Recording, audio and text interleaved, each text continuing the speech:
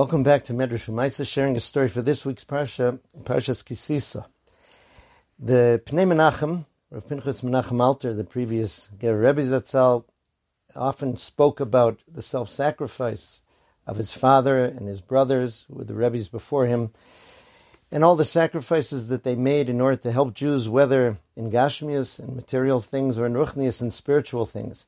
He himself once said that he's prepared to leave the world if it would help Jews, whether in Ruchnius or in Gashmius.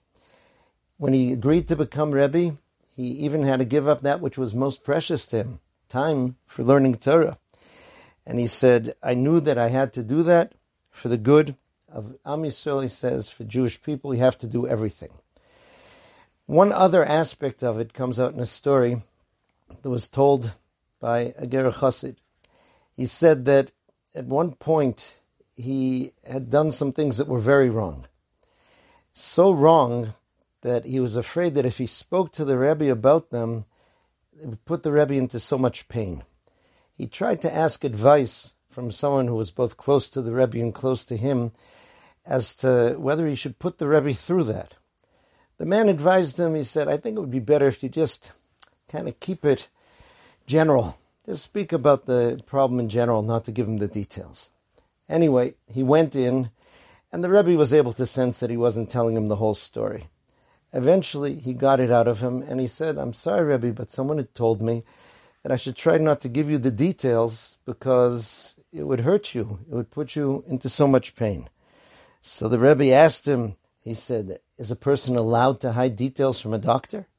Right? He says, you have to realize, my father already said he defined himself as what's called in the Lashon of Chazal, a gorif bibin.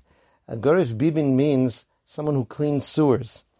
He said, in order to help a Jew, I am prepared to go into the deepest, most polluted sewers and try to clean out that which needs to be cleaned out in order to help them. If someone understands the purity of the Rebbe's soul and what he cared about, you can really understand the self-sacrifice that was involved in there and the love for each and every individual Jew and his desire to help them in any way that he could, no matter what the cost.